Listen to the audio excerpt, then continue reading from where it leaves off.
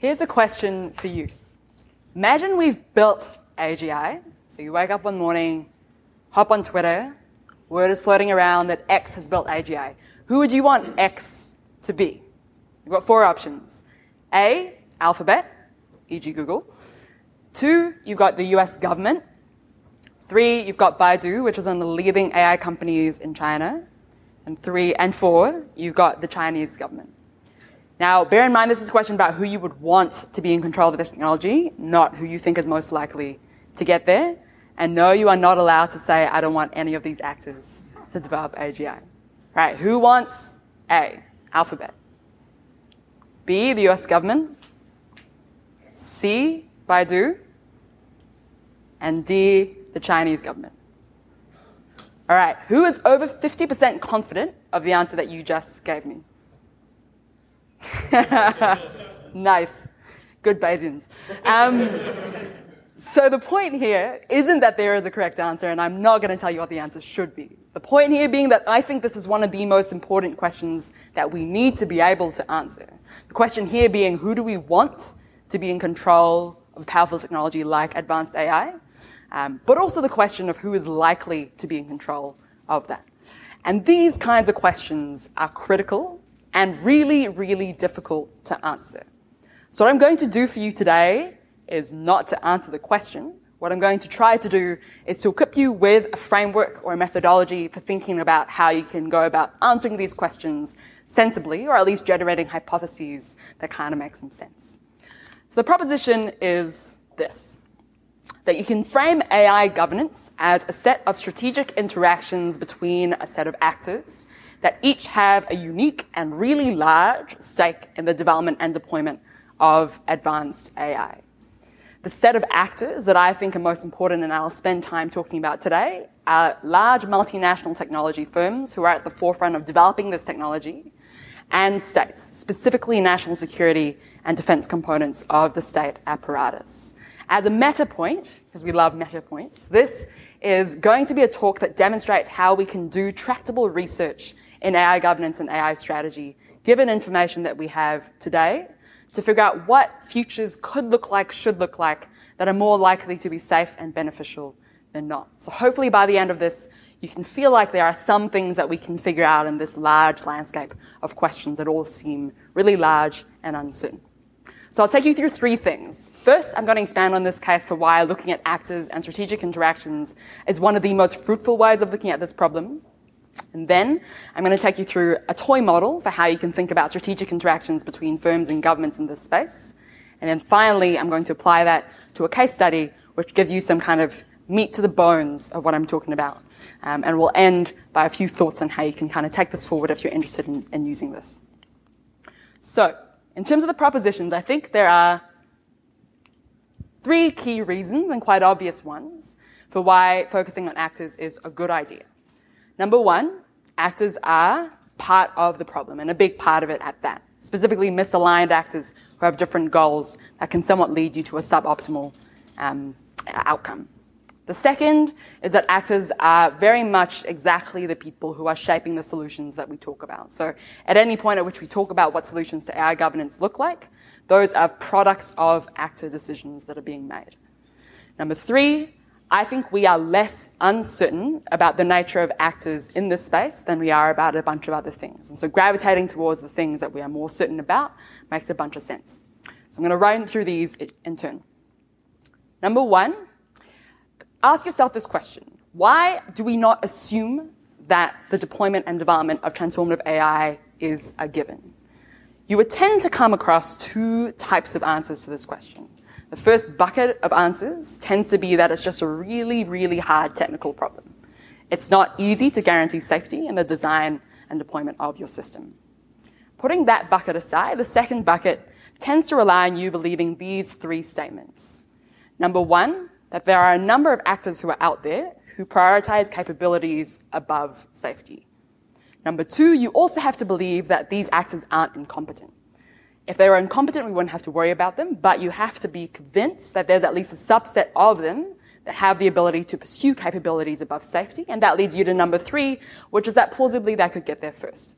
So if you believe these 3 things, then you believe that misaligned actors are going to be at least part of this safe development and deployment problem that we need to solve. Reason number 2 why focusing on actors makes sense. We often talk about solutions, and if you read a bunch of the research in this space, you'll have propositions floating around of things like multilateral agreements, joint projects, coordination things, etc., etc. The quite obvious thing to state here is that all of these are products of actor choices, capabilities, incentives. Upstream of these solutions are a set of actors that are haggling and tussling over what these solutions should look like. And so, analysis-wise, we should be focusing upstream to try to figure out what solutions are likely versus unlikely, what solutions are desirable and undesirable, and then critically, how do you make the thing that is likely the desirable thing that you actually want? Reason number 3 is because we are less uncertain about actors. Here are a couple of photos of my colleagues who work in AI strategy.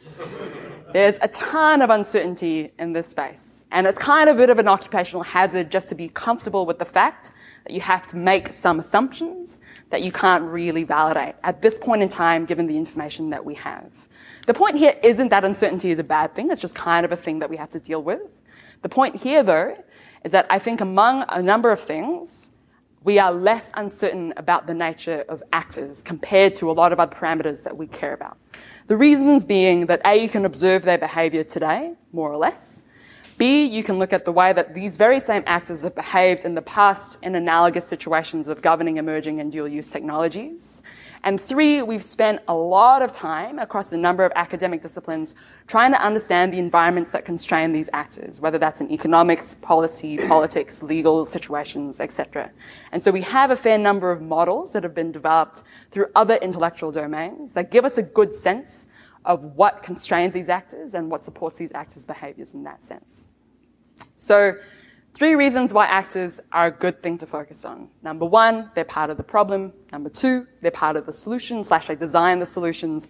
And number 3, we have less uncertainty, although still a fair amount of uncertainty, about what these actors do, think, how they behave. So gravitating towards those interactions between them makes a bunch of sense as plausibly an area that can tell you some stuff about AI strategy. So I'm going to assume that you buy that case for why focusing on actors is a good idea. And we're going to segue into actually talking about the actors that we care about. So here are a subset of who I think the most important actors are that we need to think about in the space of AI strategy. Number 1, you've got the US government. Now, the US government in 2016 kind of really first came out and said AI is a thing that we care about. It kind of kicked off by the Obama administration establishing an NSTC subcommittee on ML and AI. And subsequently, across the year of 2016, we hosted 5 public workshops. There was a request for information on AI, and that culminated in a set of reports at the end of 2016 that made the case collectively that AI is a thing that is a big deal for the US, economically, politically, socially. Since the change in administration, there's been a bit of other stuff going on that's kind of distracted the US government. But what's not to forget is that the DoD sit alongside / within the US government, and they haven't lost focus at all. So turning a little bit of a focus to the DoD specifically, in 2016 as well, they commissioned a bunch of reports that explored the applications of AI to DoD's missions and capabilities. And that set of reports made a case for why DoD specifically should be focusing on AI to pursue military strategic advantage. AI was also placed at the center of the 3rd offset strategy, which was the latest piece of military doctrine that the US put forward. The last little kind of data point is that in 2017, Robert Walk established a thing called the algorithmic cross-warfare functional team thing. And what the remit of that team is explicitly is, to quote, accelerate the integration of big data and machine learning into DoD's missions. And that's a subset of the data points that we have about how much DoD care about this. So that's US. Now we're going to turn to the Chinese government, who, in quite a different fashion, but in similar kind of priority, has placed AI at the center of their national strategy. Among many data points that we have, I'll point out a couple. We had the State Council New Generation AI Development Plan, published in 2017, and in that there was a very explicit statement that China wanted to be the world's leading AI innovation center by 2030. At the report to the 19th Party Congress, President Xi Jinping also reiterated the goal for China to become a science and tech superpower, and AI was dead center of that speech. Turning again to the military side of China, the People's Liberation Army have also not been shy about saying that AI is a thing that they really care about and really want to pursue. There's a number of surveys actually from the Center for New American Security that does a good job of summarizing a lot of what PLA is pursuing. And as of Feb 2017, there were a number of data points that told us the Chinese government were pursuing what they call an intelligentization strategy, which basically looks like unmanned automated warfare. And as you can imagine, AI plays a very central technical role in helping them achieve that. Last but not least, there was the establishment of the Civil Military Integration Development Commission. And that's headed up by President Xi Jinping, which kind of signals how important it is to China.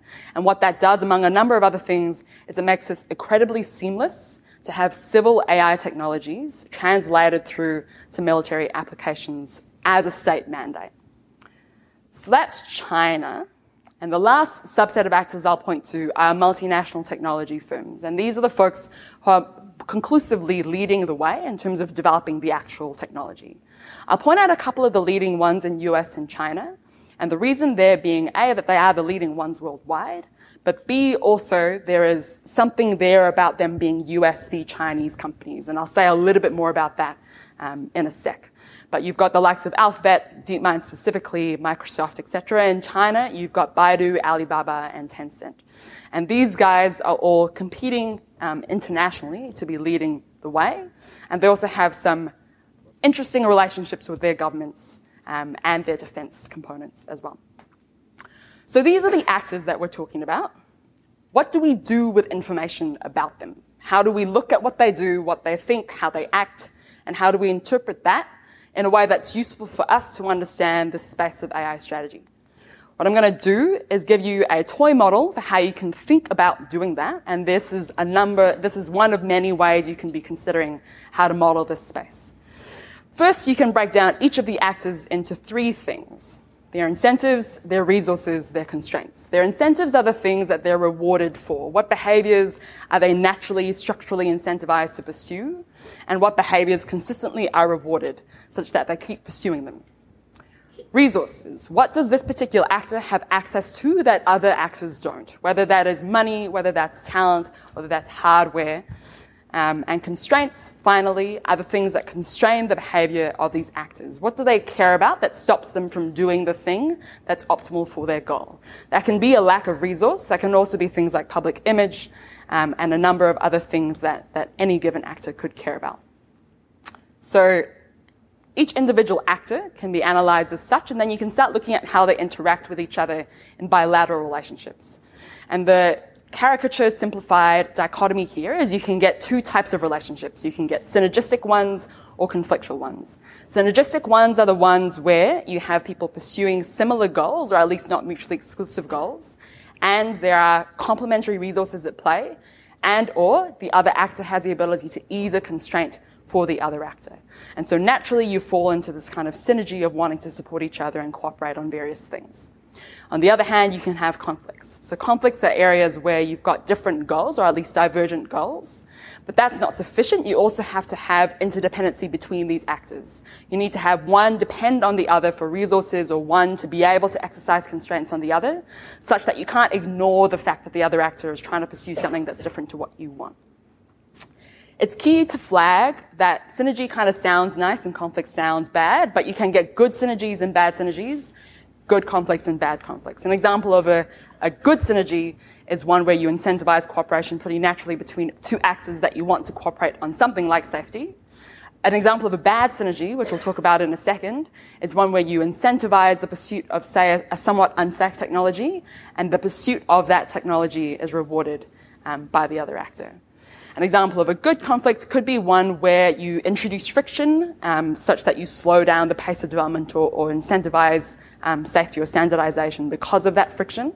An example of a bad conflict is one where you can get race dynamics emerging between two, for example, adversarial military forces. So that's just a point being, don't fall into the trap of thinking that synergies are always good and conflicts are always bad. And last but not least, if you really want to go wild, you can look at a set of bilateral relationships in a given context. So that's what I do. I look at a set of bilateral relationships in US and a set of bilateral relationships in China and try to figure out how this mess can be structured and make sense and tell you something about what's likely to occur in that given, say, domestic political context that I care about. So this is kind of all a little bit abstract. So we're going to take a sec to concretize this by looking at a recent case study, which is the Google Project Maven case study. For those who aren't familiar with what happened here, the long of the short of it is that in March 2018, it was announced against Google's will that they had become a commercial partner for the Project Maven DoD program. And what Project Maven is it's a DoD program explicitly that's about accelerating the integration of AI technologies, specifically deep learning and neural networks, to bring them into action in active combat theatre. Now, when we look at this case study, we can try to put it into this framework and understand, A, which actors matter, B, what matters to these actors, and see how that's likely to pan out. And then we can compare and contrast to what actually panned out, and that can tell you something about how these strategic interactions end up mattering. I'll also take a bit of a step back and say this is an interesting case study for a number of reasons, not least because it's a microcosm case study of this bigger question of what happens when a government defense force wants to access leading AI technology from a firm. And that in general is a question that we actually care a lot about. And we specifically care about how it lands and what happens and who ends up getting control of that tech. So when we're walking through this case study, think about it as an example of this larger question that is generally very decision relevant for the work that we do. So the first actor we can think about is DoD. Their incentives are quite clear. They want to have military strategic advantage in this particular case by pursuing advanced AI tech. The resources that they have is they have a lot of money. The constraints that they have is that they typically don't have in-house R&D capabilities, basically. So they don't develop leading AI tech within DoD.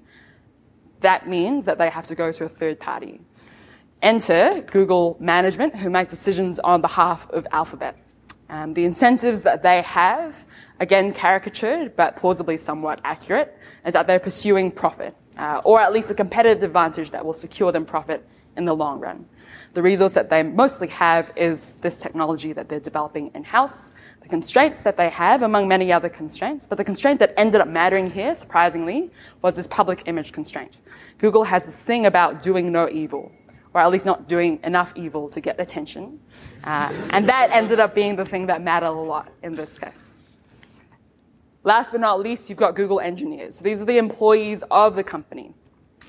These guys, again, a simplified caricature of their incentive is that they want rewarding employment. They want employment that is not just financially rewarding, but somewhat aligns with the values of them as humans, them as individuals, and also aligns with the reputation that they want to have as a person. Resources is themselves. In case we haven't caught up, AI talent is one of the hottest commodities around, and people will pay a stupid amount of money to get a good AI engineer these days. And so by being an engineer, you are that really good resource. A constraint that they face is that they don't have access to decision-making tables. So as an employee, you're fundamentally structurally limited by what you can do or what you can say in terms of affecting what this company does or doesn't do. So think a bit for a sec and think about these actors and think about how they're likely to interact with each other. And this is an exercise in trying to figure out if you can observe this behavior about key strategic actors in the AI space. What should we assume is going to happen? And is that a good or bad thing? / what's the end outcome in terms of things that we care about, like control of this technology? Because I'm running out of time, I'm going to give you a spoiler alert. And these are the two main bilateral relationships that ended up really mattering in this case. You had a synergistic one between Google management and DoD. This was quite an obvious one where DoD had a bunch of money to give and they wanted to get tech. Google had the tech, they wanted the money. So that's a kind of contractual relationship that fell out pretty naturally. What was particularly kind of interesting, House of Cardsy about this one is that the contract itself wasn't that large. It was 15 million, which is pretty dang large for most people, but for Google, that's not much. What was key, though, is that as part of Project Maven, that helped Google accelerate the authorization that they got to access larger federal contracts. Specifically, there's one on the horizon called the JEDI program, which is about, JEDI actually stands for something quite sensible. It just happens to be that the acronym worked out for them. And what that contract is about is it's about providing cloud services to the Pentagon. And that contract is worth $10 billion, which even an actor like Google doesn't sniff their nose at. So by engaging in Project Maven, that by all accounts helped them accelerate the authorization for them to be an eligible candidate to vie for that particular contract. And we'll revisit that in a second, but that one is still live, and that's a space to watch if you're interested in this set of relationships that we're talking about. In any case, that's a synergistic one. Then you've got the conflictual one, and this emerged between Google management and Google engineers. Basically, Google engineers kicked up a fuss, and they were really upset when they found out that Google had engaged in Project Maven. And a number of things that they did was, A, to start its letter, an employee letter that was signed by thousands of employees, notably by Jeff Dean, who was head of Google AI research, as well as a number of other senior researchers that really matter. And the letter basically asked Google to stop engaging in Project Maven. It was also, reportedly, dozens of employees resigned as a result of Project Maven as well, particularly when Google Cloud wasn't budging and they were still engaging in that. So Google management actually knew this was going to be a problem.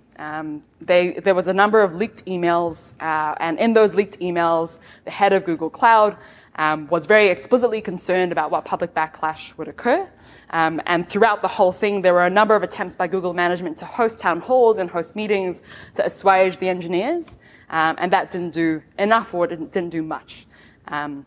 So these two relationships are somewhat conflictual. One wants Google to pursue the contract, one doesn't.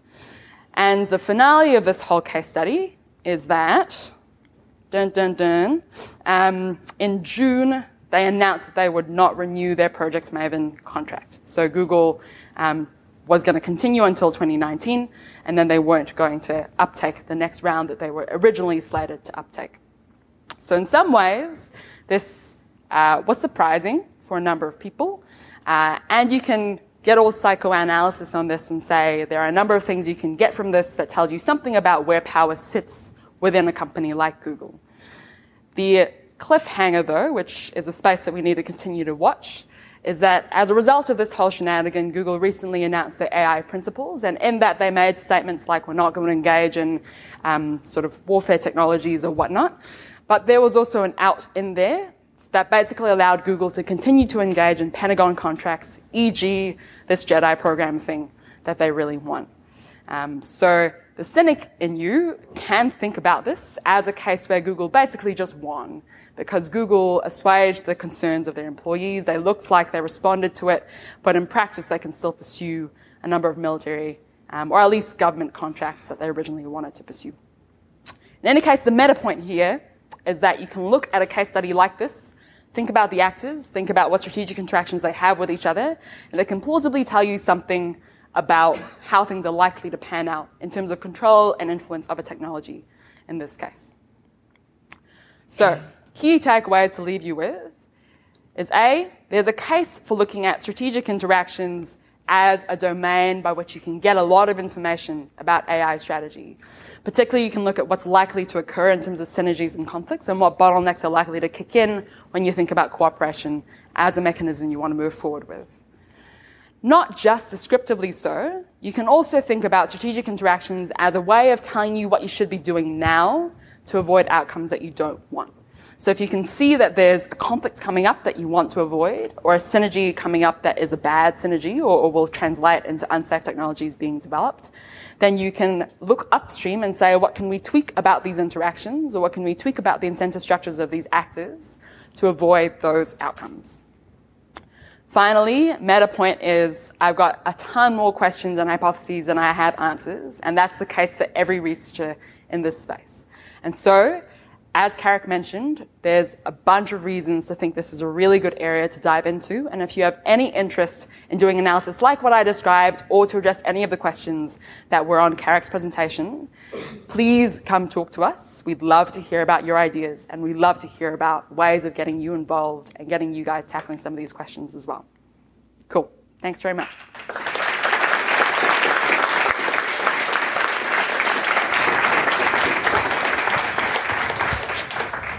All right, have a seat, guys. We've got some time for a little Q&A. And again, through the Bizzabo app or on the website at sf.eaglobal.org/polls would be the place to submit your questions. A number have already come in. One question just for starters. A lot of the AI talk at an event like this tends to focus on AGI, that is general intelligence. But I wonder if you think that this kind of governance and the dynamics that you're talking about becomes important only as we approach general intelligence, or if it becomes important much sooner than that, potentially. I think there's a set of things which I hope are robust things to look at, regardless of what capabilities of AI we're talking about. And I think the mindset that at least I approach it with, and I'd say this is pretty general across the governance of AI program that we both work at, is that it's important to focus on the high stakes scenarios, but there is at least a subset of the same questions that translates into actions that are relevant for kind of more nearer term applications of AI. I do think, though, that there are some strategic parameters that significantly change if you assume scenarios of AGI, and those are absolutely worth looking at and will, to some extent, change the way that you analyze some of those questions. I would also like to add that it depends a little bit on what part of the question you're looking at. I think when we think in terms of geopolitical stability and balance of power and offense-defense dynamics, the near-term applications matter a lot. And trying to imagine keeping that sort of stable and tranquil as you potentially then move from that up to something potentially like AGI, so that you're not already adversarial or having these dynamics, is quite important. A question about kind of the two nations that you spoke about, the United States, China. It seems that the cooperation between enterprises and the government is much tighter and, more collaborative in China. How do you think that, first of all, is that a fair assumption? And how do you think that affects where this is likely to go? I think that's absolutely a fair assumption. I think one of the key differences among many differences, but one of the most notable ones in China, is that the relationship between their firms and their government and their military is, I don't want to say monolithic necessarily, but at least there's a lot more coherency between the way that those actors interact, and also the alignment in their goals is a lot more similar than you get in the US. And I think in the US it's pretty fair to assume that those are three pretty independent actors, whereas in China that assumption is closer to not being true, I think. In terms of the implications of that, there are a number of them.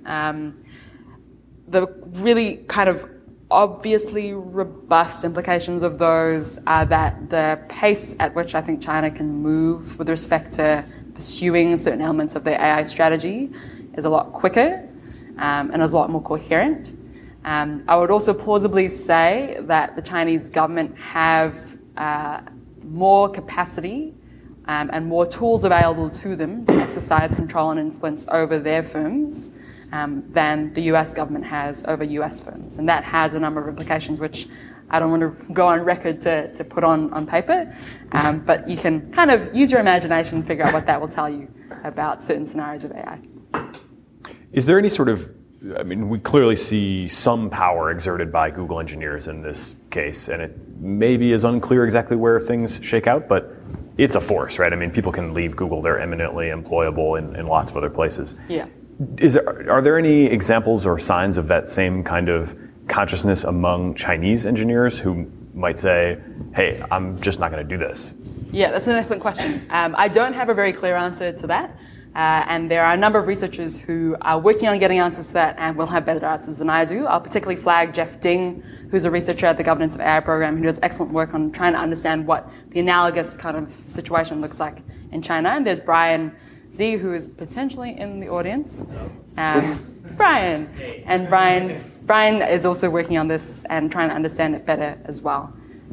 So yeah, I can't comment on that necessarily, but there's been less data points is the one thing that I conclusively can say. What I will say is there might be something like a third option where Chinese AI researchers, again, who are quite employable, could go to DeepMind or something that maybe seems a little bit more neutral if this is something where they don't like the dynamic. But I'm not sure this is something that has actually taken off. Or again, this might be something where having something like an intergovernmental research body that's pursuing science in sort of a pure sense and has this sort of international credibility might be quite useful, and that it can provide an exit for people who are not quite sure if there is a race dynamic, that they want to be engaged in a race dynamic.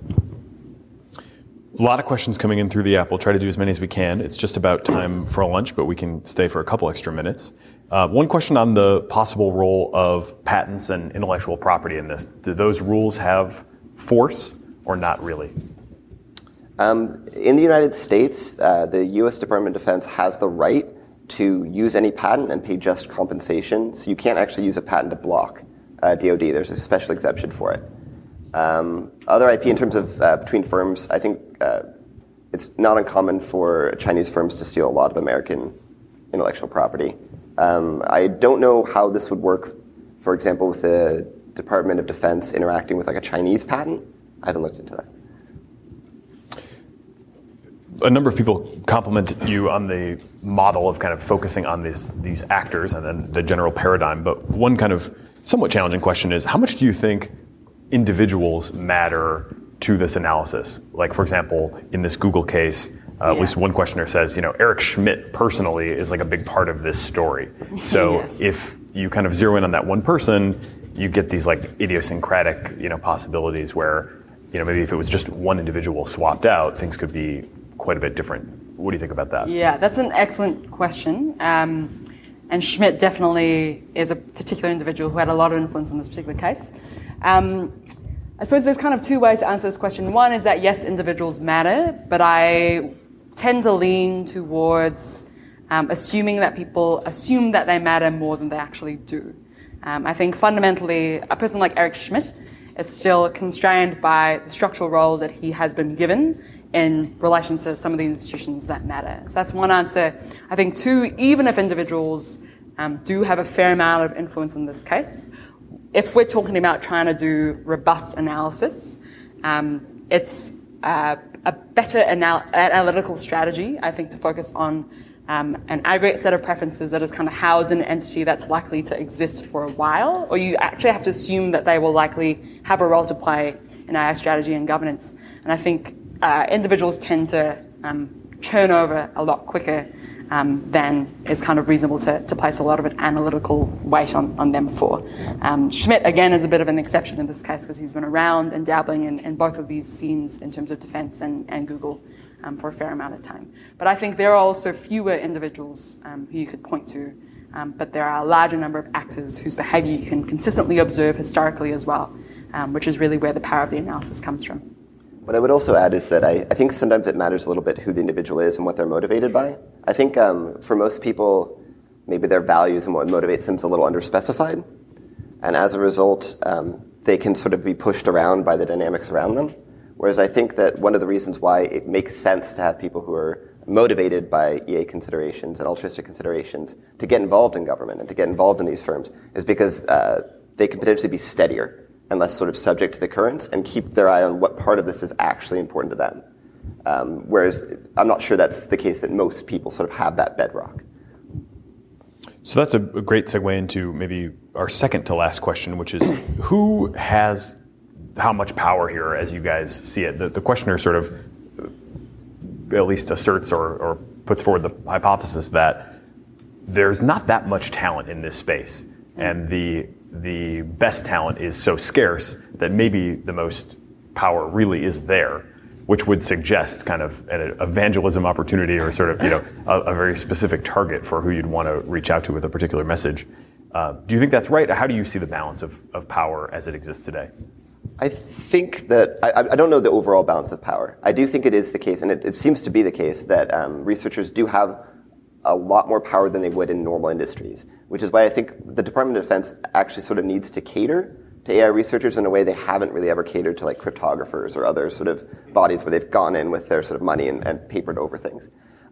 With that being the case, I think if the AI research community sort of allows itself to treat itself as a political bloc that has values, and those values it wants to advance, then it will have to be taken seriously. And given that, I mean, the AI research community generally has very good cosmopolitan values. They do want to sort of benefit the world. They don't have very narrow parochial interests. I think having them treat themselves as a political bloc and maybe evangelizing them to treat themselves as a political bloc could be a fantastic lever in this space. One kind of damper to put on that. Yeah. I promise I'm not a skeptic by nature. But historically, I think research communities haven't mattered as much as one would hope.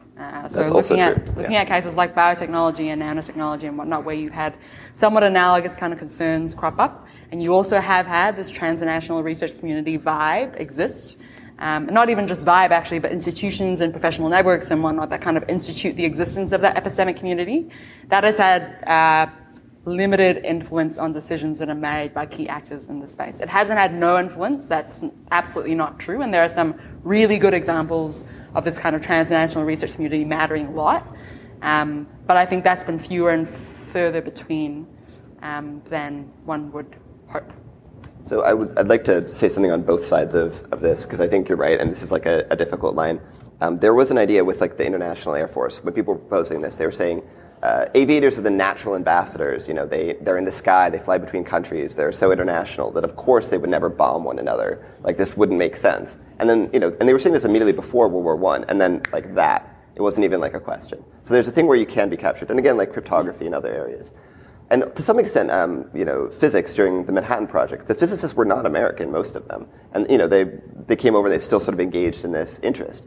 But also with physicists, afterwards, there were a lot of the push towards disarmament, towards sort of safety protocols, towards taking this quite seriously. And they still are actually a really important part of that. So it's a little unclear. And I think with AI researchers, given that they do seem to have a somewhat coherent set of values, and they are a small group, they might be more on one side of this than some of the others. But yeah, I agree, it's not a guarantee and it's not easy. One can hope. So maybe the last question then would be, can you sketch somewhat of a vision, and I'm sure it's still a work in progress, for what kind of rules or governance regimes we should be trying to put in place? And we've got certain bodies of researchers putting forward statements. We've got Google now putting forward some pretty cosmopolitan values and principles. Mm-hmm. But what is the kind of framework that everybody might be able to sign on to? Do we have a vision for that yet? I think it probably doesn't make sense to try and have too substantive a vision at this point. I kind of like the idea of I'm sorry, I'm being a lawyer here for a second, but like a procedural vision. So this idea where you say, like, what we agree to is that everyone will have a say, and that we won't move until we've hit this sort of procedure in place, and that we've taken into consideration not just, you know, the relevant actors who are, the actors who are relevant in the sense of having control of this, but the people who do not have much say in this, or who aren't like having access to the levers, and to some extent other moral considerations like animal welfare and the benefit of the earth and these things. I also think that mostly in terms of substantive research, we're trying to push towards something like this procedure and coordination with the hope that this naturally falls out, more than putting forward too much of a substantive suggestion. The sort of exemption to this being something like a commitment to a common good principle, which I think is almost the same thing as a procedural thing, because it's sort of underspecified in some ways. Yeah, I agree entirely with that. And I think there are, I would hesitate for folks thinking about working in the space to try to drive towards articulating specifically what it is that the end goal is, because I think there is, as I alluded to, I think there's a lot of uncertainty, and so those things are more likely than not to not be robust at this stage. That being said, I think there are a number of robust things, like the common good principle and the common commitment to that. I am, for as much as I kind of sounded like a bit of a wet blanket on that, I am hopeful that research communities are really important. And I think anything that can kind of, A, boost the power of them, B, kind of make that community stronger and kind of more coherent in terms of encapsulating a set of values that we want, that is good. And then as well, I think the other robustly good thing is to acknowledge that states aren't the only ones that matter in this case, which is a pitfall that we tend to fall into when we're talking about international governance things. In this case, firms matter a lot, like a lot. And a robustly good thing is to focus on them and place them somewhat center stage, at least alongside states. and to understand how we can involve them in whatever the solution looks like. Awesome. Well, this has been an outstanding hour. You guys are going to be available for office hours after this? Immediately after this, yes. All right, fantastic. How about another round of applause for Jade Lung and Kara Quinn? Thank you. Great time.